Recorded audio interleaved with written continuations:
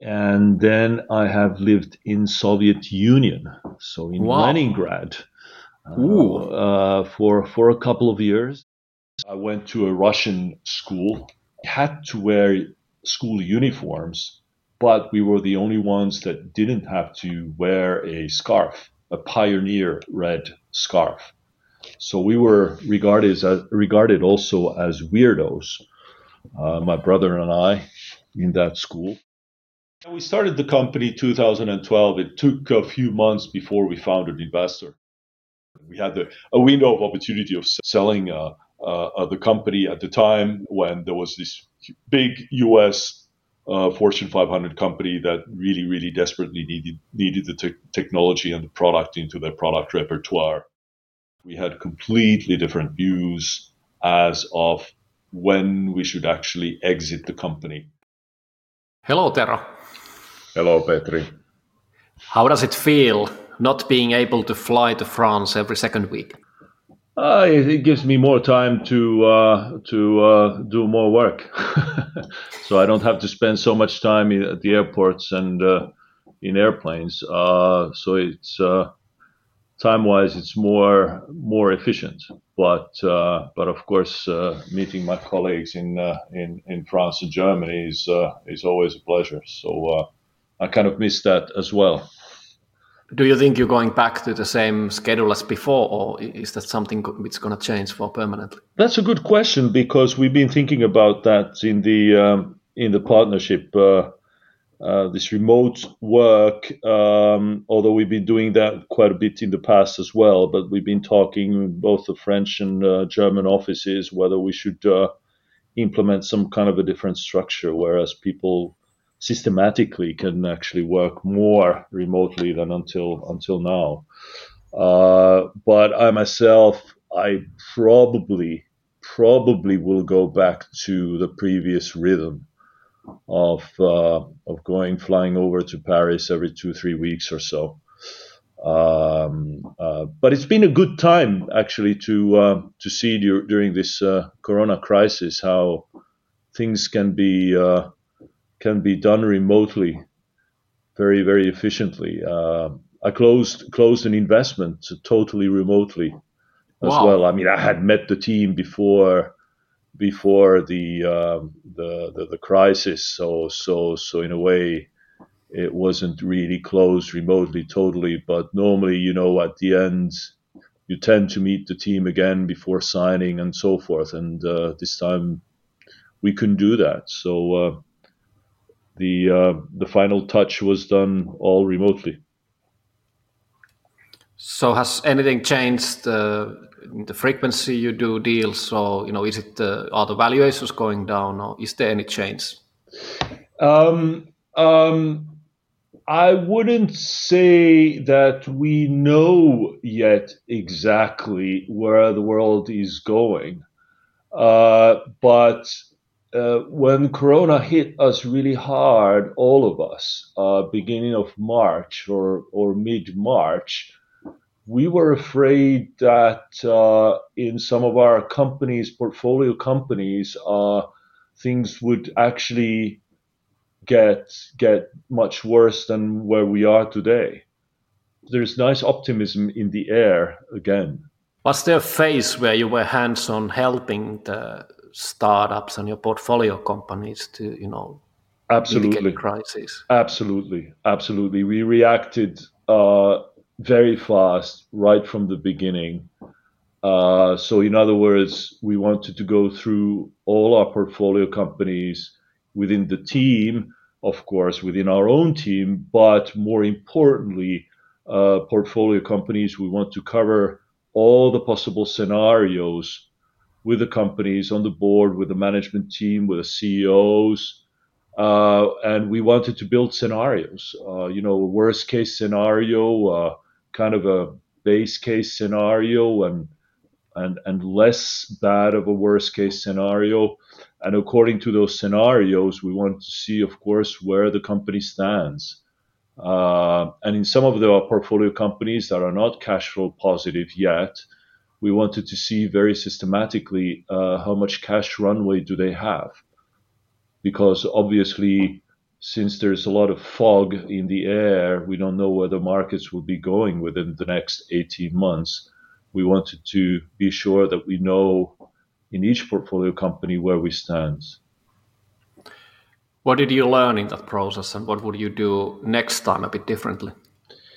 I think the learning in these kind of situations, I think, is that acting fast is always the best thing to do, and not start waiting and seeing. So proactive reaction and fast reaction is always good. So looking back, when I look at, for example, my portfolio companies, I really respect the CEOs and founders that started taking measures, if necessary, as soon as possible.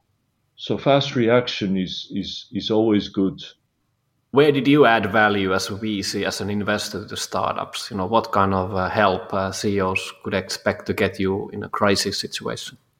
We want to make sure, of course, in all of our portfolio companies, systematically, that the strategy is right. There's the right people that can execute on the strategies, and then there's enough financing resources to execute on the given strategy. And here, of course, paying attention to the impact on all different portfolio companies. What is the impact of the coronavirus?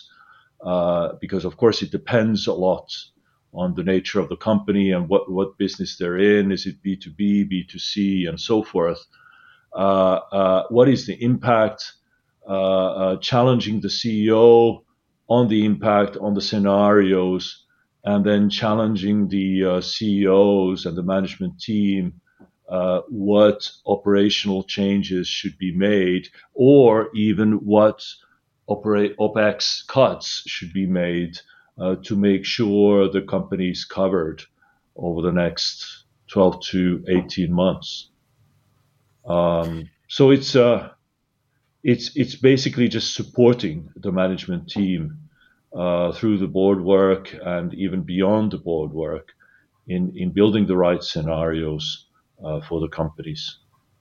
Was that the reason you've been working more? Yeah, for the month of March, yes. I think our whole team was working a lot with the portfolio companies just to make sure that we all react as quickly as possible into this new situation we're in.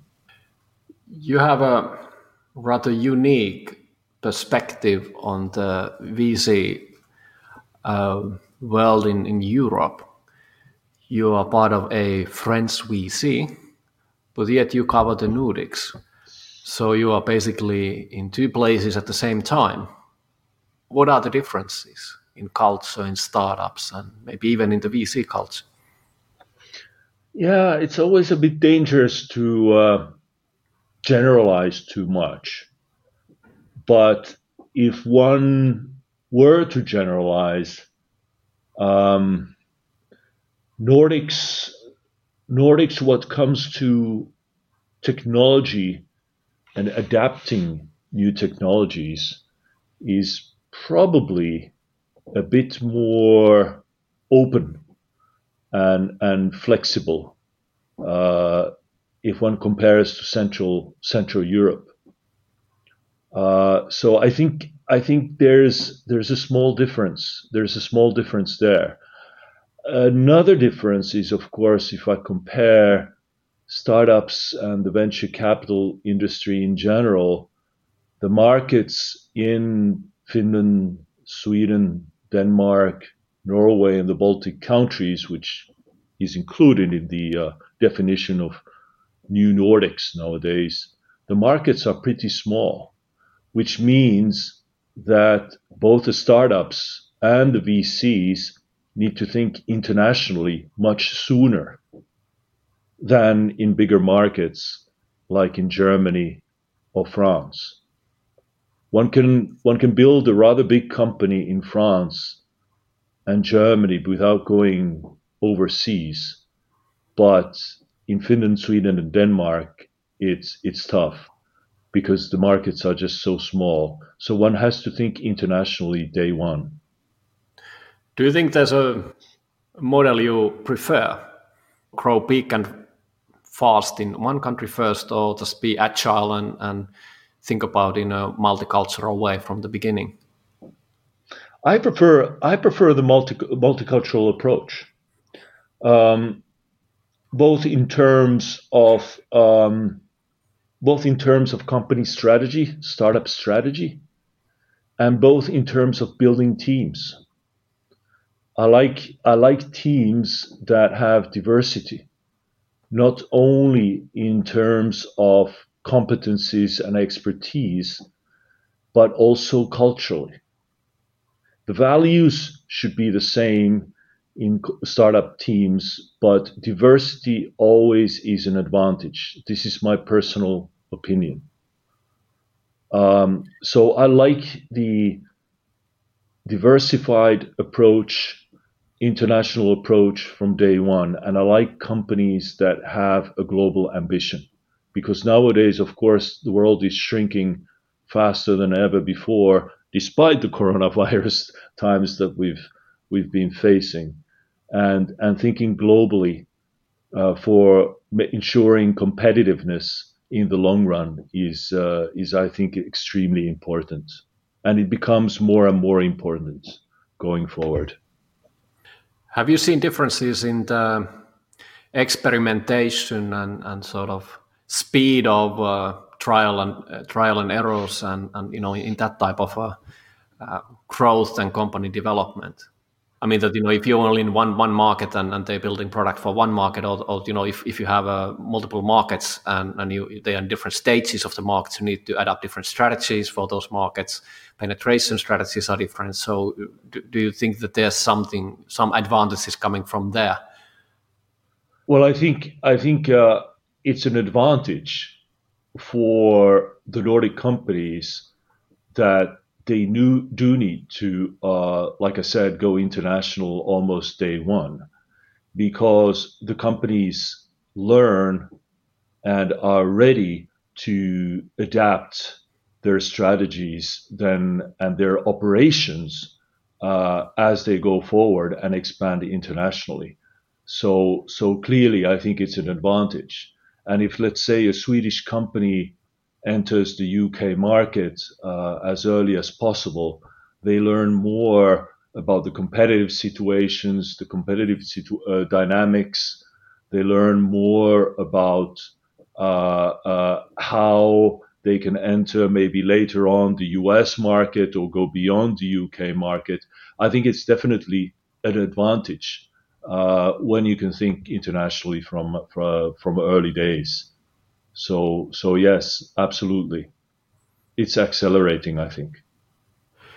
If you're a founder and you thinking of taking VC money and you situated somewhere in Europe and you're just thinking now like that everybody is pretty much 100 milliseconds away, why should I just knock on the doors of my local VC if I could as well talk to Tero or some people in Italy, or you just name the country, just throw dart on the map and just ping them. Are there any arbitrages in that sense that you could really pick and choose the best deal terms or the best partners or companies for your company and for your growth? Yes, well, traditionally, of course, both VCs and startups have been thinking that the earlier stage company we're talking about, and if it's a stage company, for example, it's easier to raise money locally. Um, the company gets support from the VC, and if the VC is located just a few blocks away from the company, it of course helps. So yeah, it still makes sense today, but I think VCs internationally just look at companies also overseas. VCs tend to have expertise in certain areas or in certain sectors, and may understand more of the startup's value add or value proposition, even if they're located on the other side of the world. But it does complicate and make difficult what comes to bringing added value on a daily basis to the CEO or to the management team. What comes to the deal flow, can you once again generalize a bit, even though you said that that's not probably a good idea, but you see hundreds, if not thousands, of startup pitches a year. Without seeing the names or without seeing where the teams are coming from, could you basically make an educated guess based on how they present themselves, or is there sort of differences? And are there any tips? How would you look favorably in the eyes of VC? What are the things you really would like to see also when somebody is pitching you? What are you looking for? Well, it's the normal VC mantra that you probably hear from everybody. It's the team, the quality of the team, and the level of innovation and uniqueness that the value proposition represents, the markets and the timing. All of these are obviously very, very important.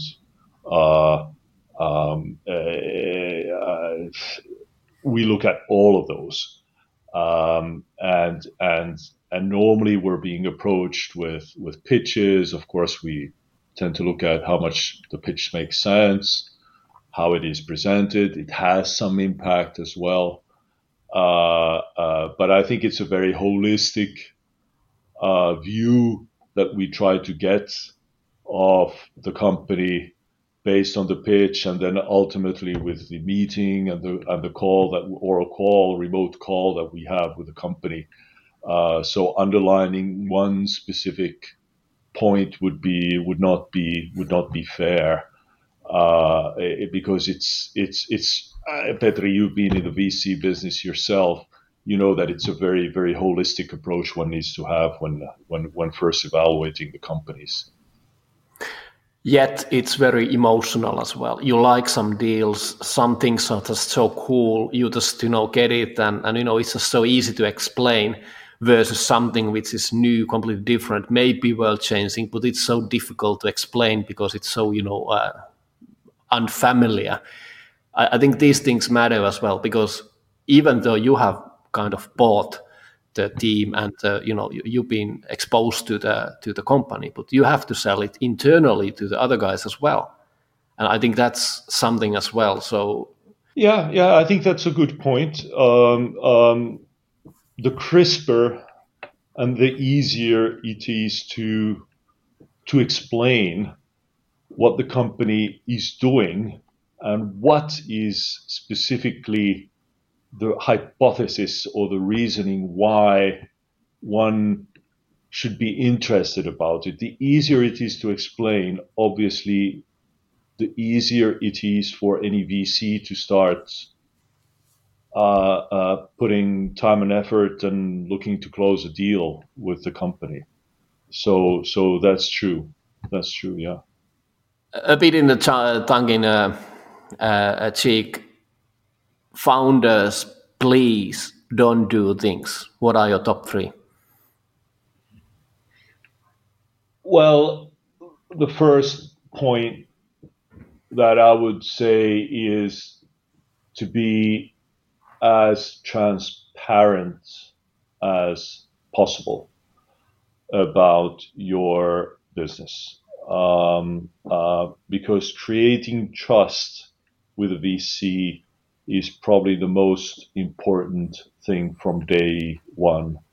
So not too much bells and whistles or sugarcoating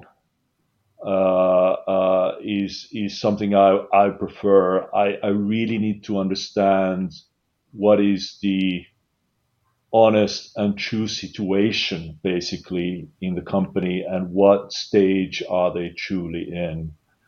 Because if one exaggerates on a few topics in the pitch, for example, and one finds that out later on in the process, then that creates doubts.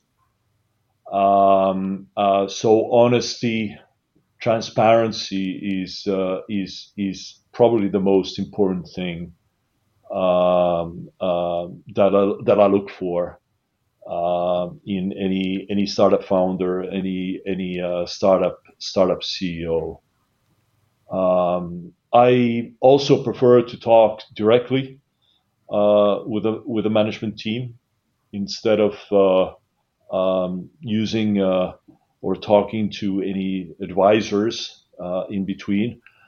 I prefer also to deal with pitches that the founding team has built instead of outsiders or any third parties. So I think those 2 points, at least for me, come to my mind first. Can you see that there's been some external help, or somebody else has been doing the things, when the CEO, whoever is, presenting you the case, that they're not really on top of the all the issues? Yeah, that happens rarely, but sometimes one can see that.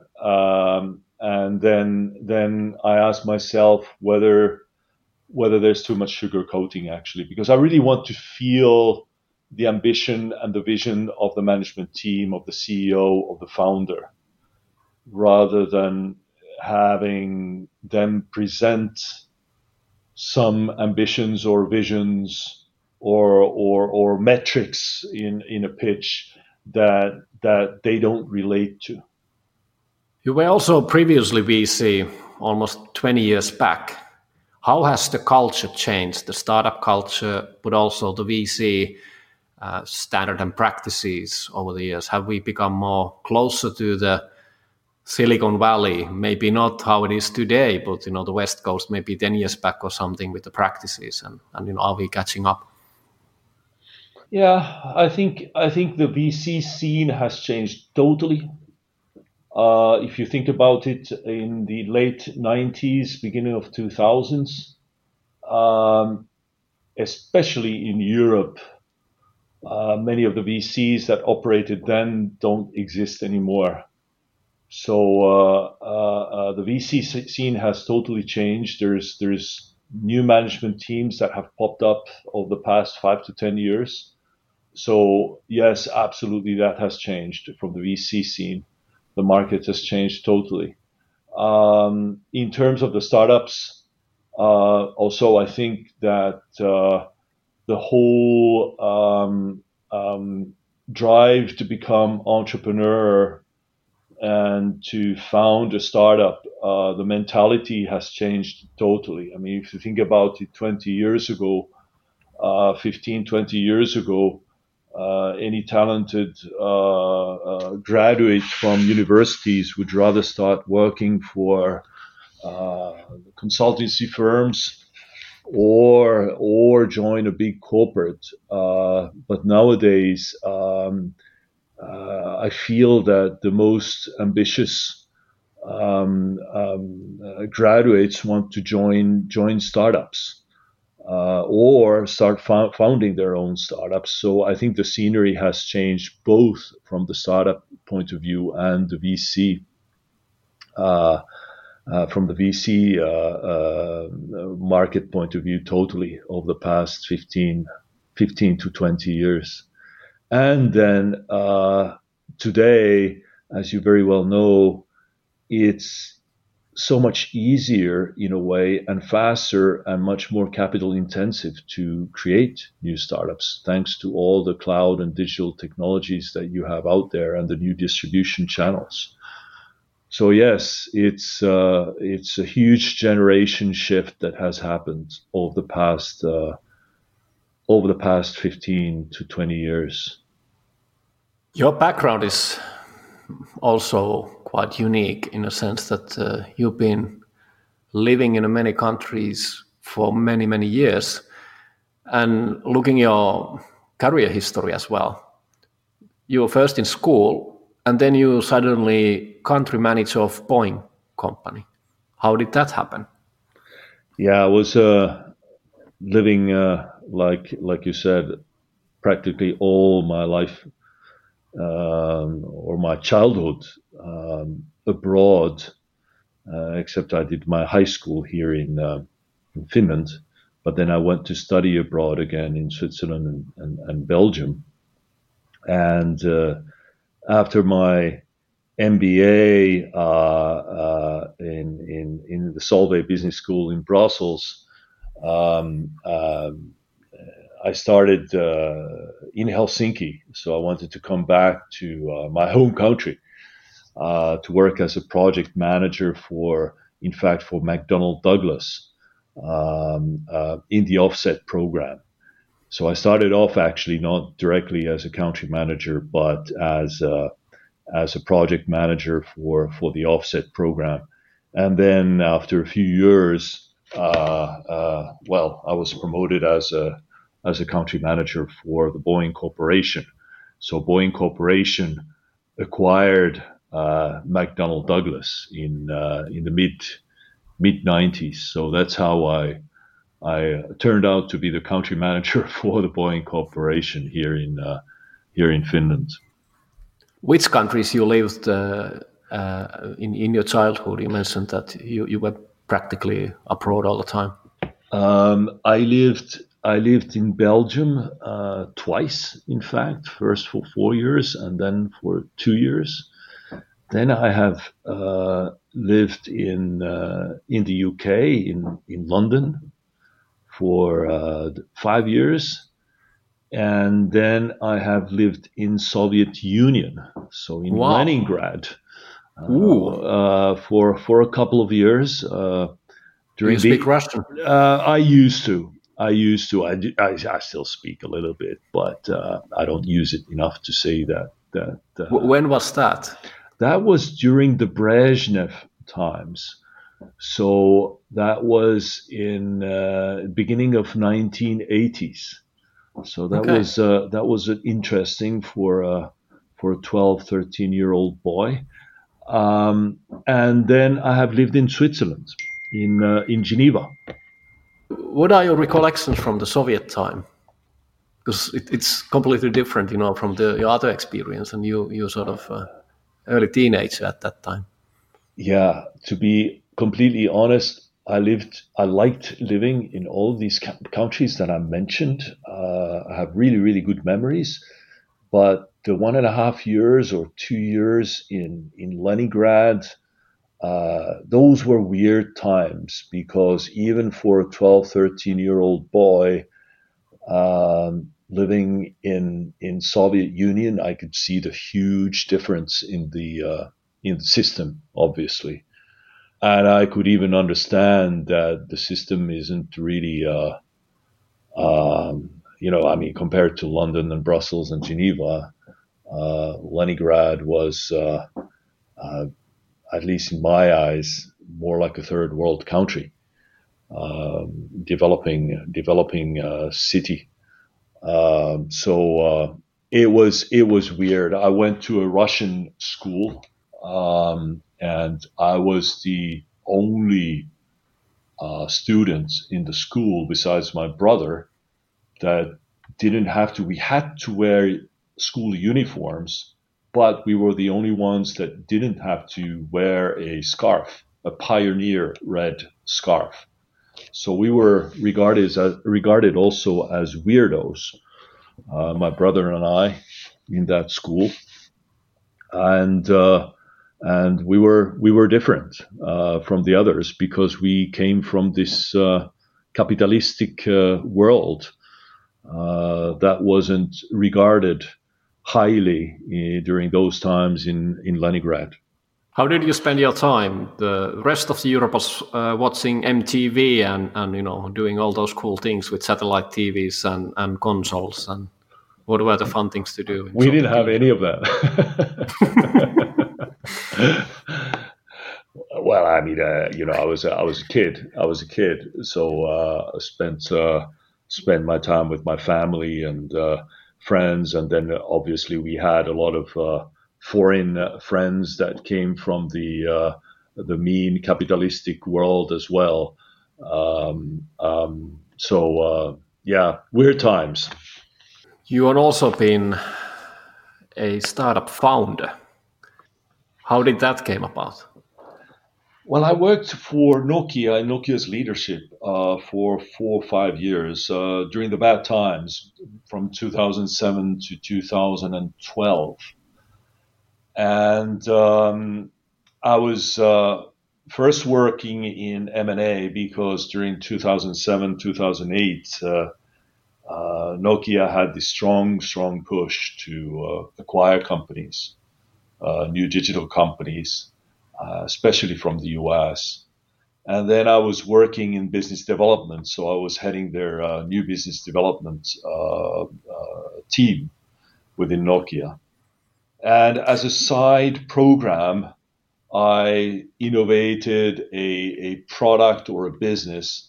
And when 2012 came about, and Nokia was in difficulties, in fact, I had the opportunity to take my team with me from Nokia and start a company based on this innovation, this new product that then we continued developing in the startup. How did that happen? You were like, okay, we need to jump out of the Nokia ship and do something. Did you went through the portfolio and see that, okay, what are the things, or was it obvious that you choose the one you actually did? Well, it was obvious because it's a product and innovation that for probably the first time ever I made myself. So I had very strong ownership and passion towards that product, obviously, because it was my baby. So there was no question about it. I mean, that was the whole thing why I was so excited about it, the opportunity to then spin it out and start a company. So how many projects you had, your babies there? Did you were sort of incubating different ideas to the certain stages in there? That's what we were doing. That's what we were doing. I can't remember exactly, but we probably had about, let's say, 10 programs simultaneously.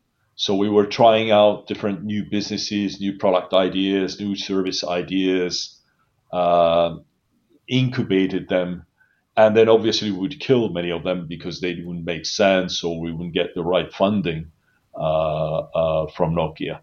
So we were trying to come out with new product ideas for Nokia. So, in other words, building a future of Nokia from the product side beyond just mobile phones.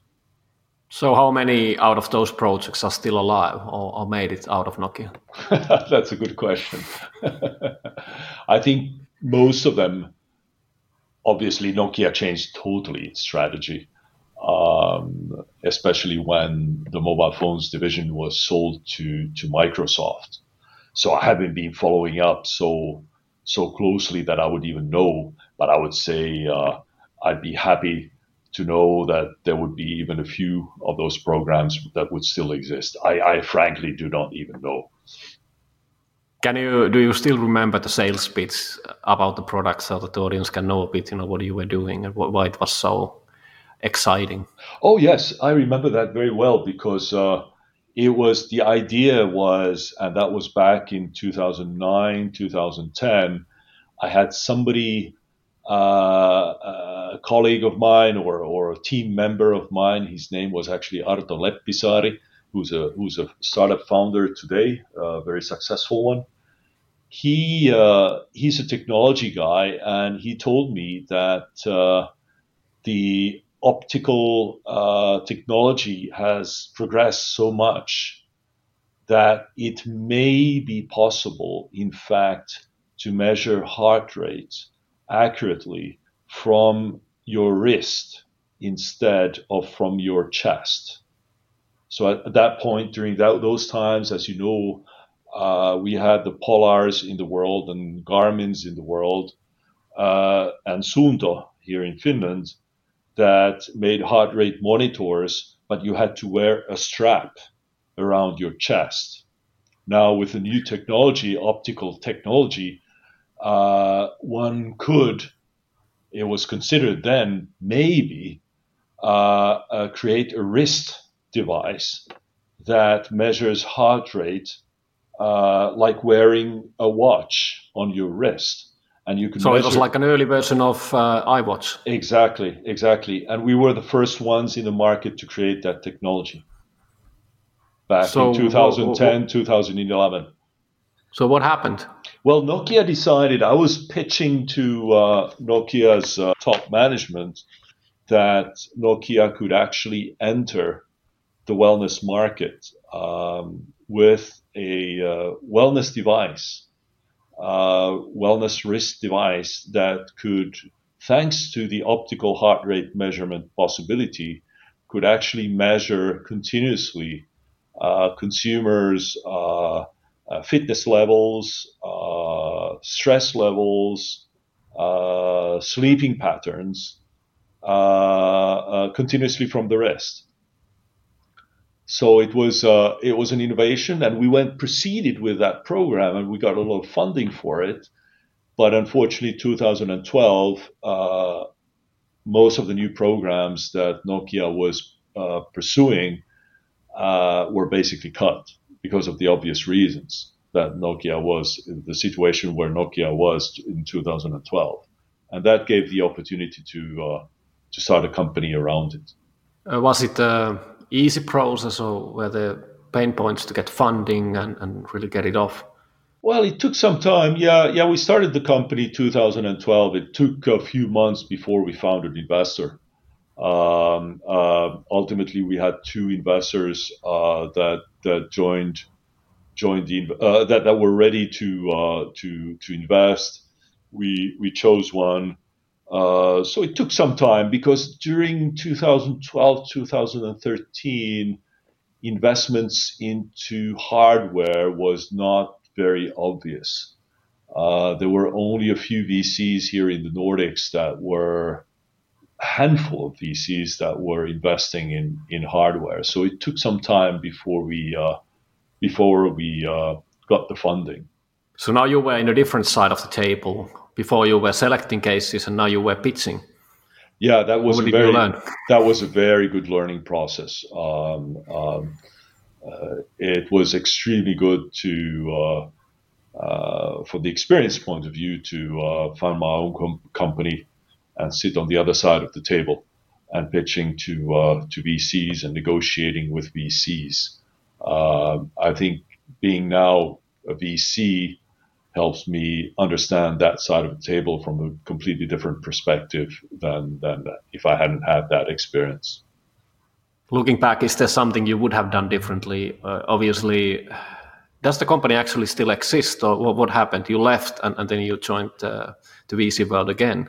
That's right. Yeah, I left 3 years after we raised our money. It was a good time to leave because basically the investor, a Russian oligarch that invested, and myself, we had completely different views as of when we should actually exit the company.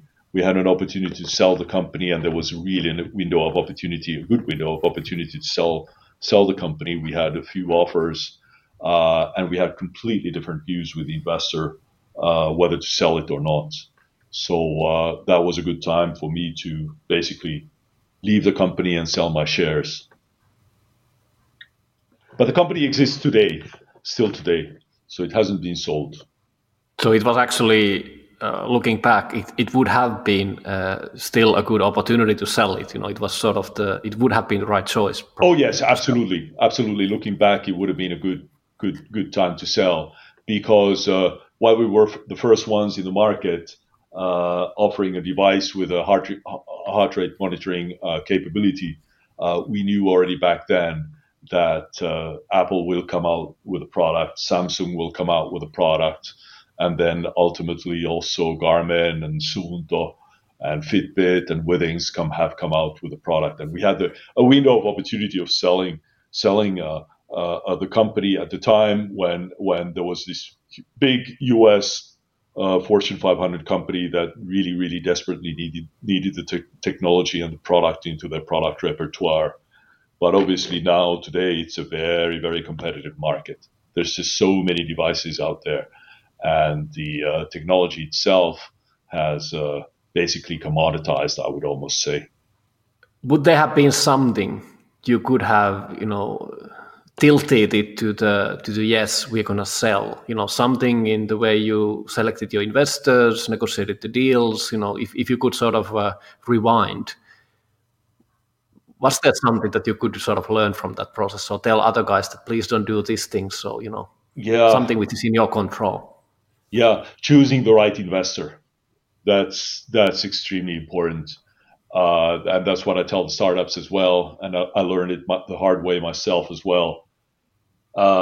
One shouldn't go necessarily with the investor that offers the highest valuation and the highest amount of money. One should choose an investor that truly understands the business and the startup world. In my case, I had a Russian investor that a banker basically that did not quite understand the startup realities and the dynamics and what are the right windows of opportunity for selling a company if that's needed. So choosing the right investor is definitely extremely important right from the start. What kind of sacrifices have you done in your life? Now that's an interesting question, Petri.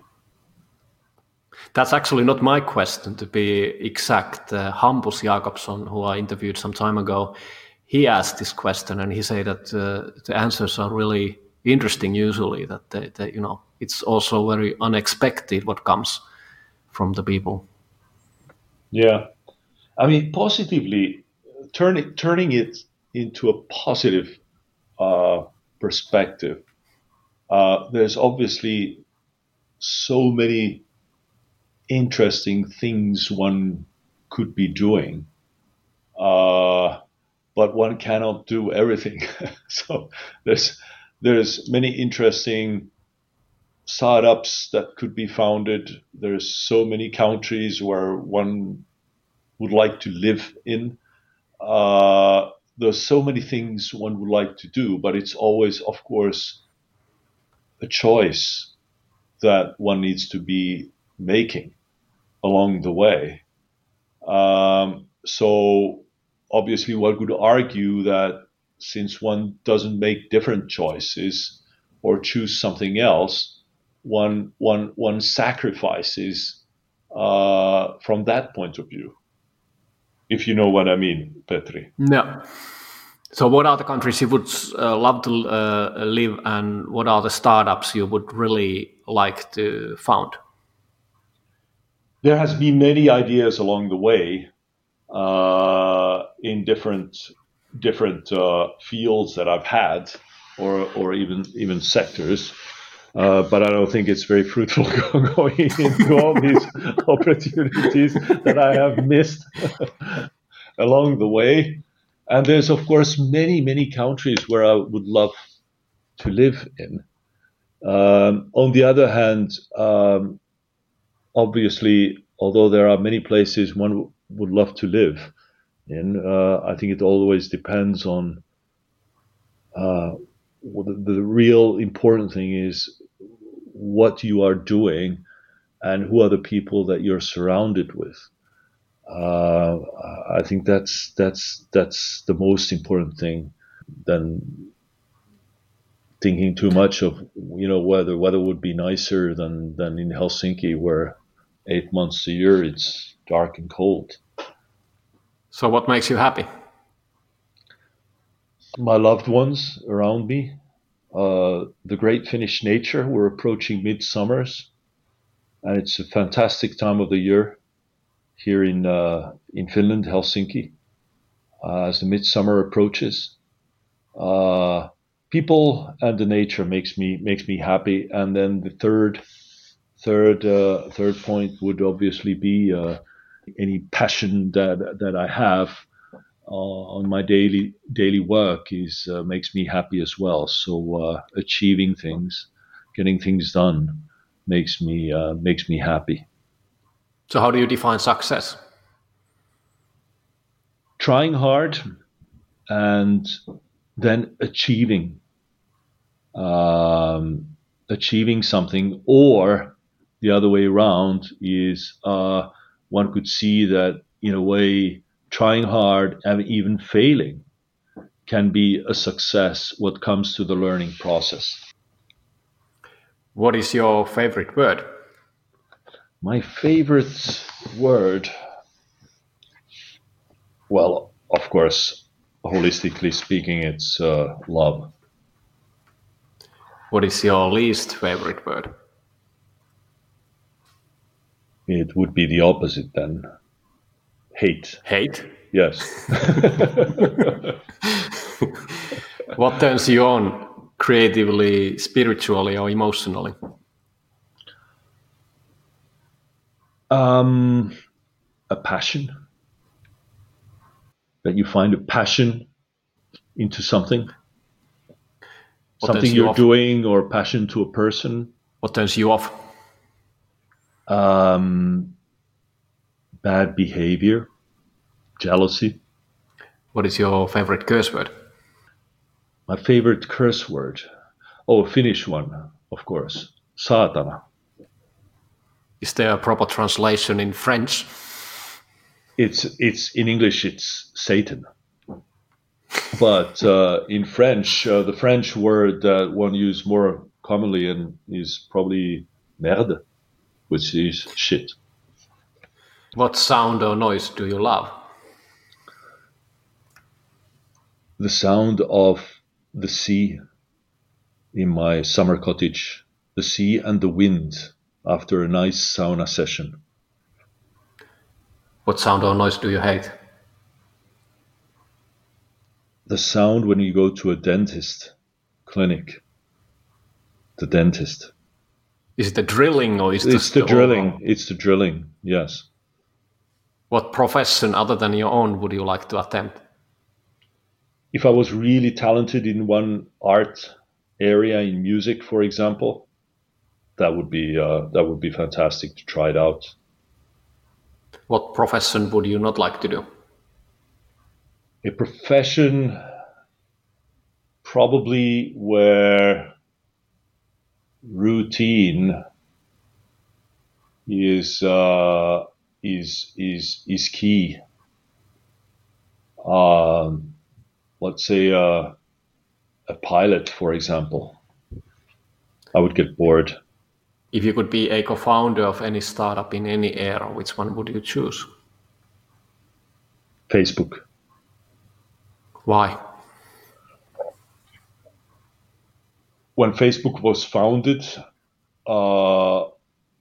it was a social project, but it was totally unclear how they would turn it into a business, how they would make money with it. And I think it's just fabulous, the whole journey. Facebook's journey is just extraordinary.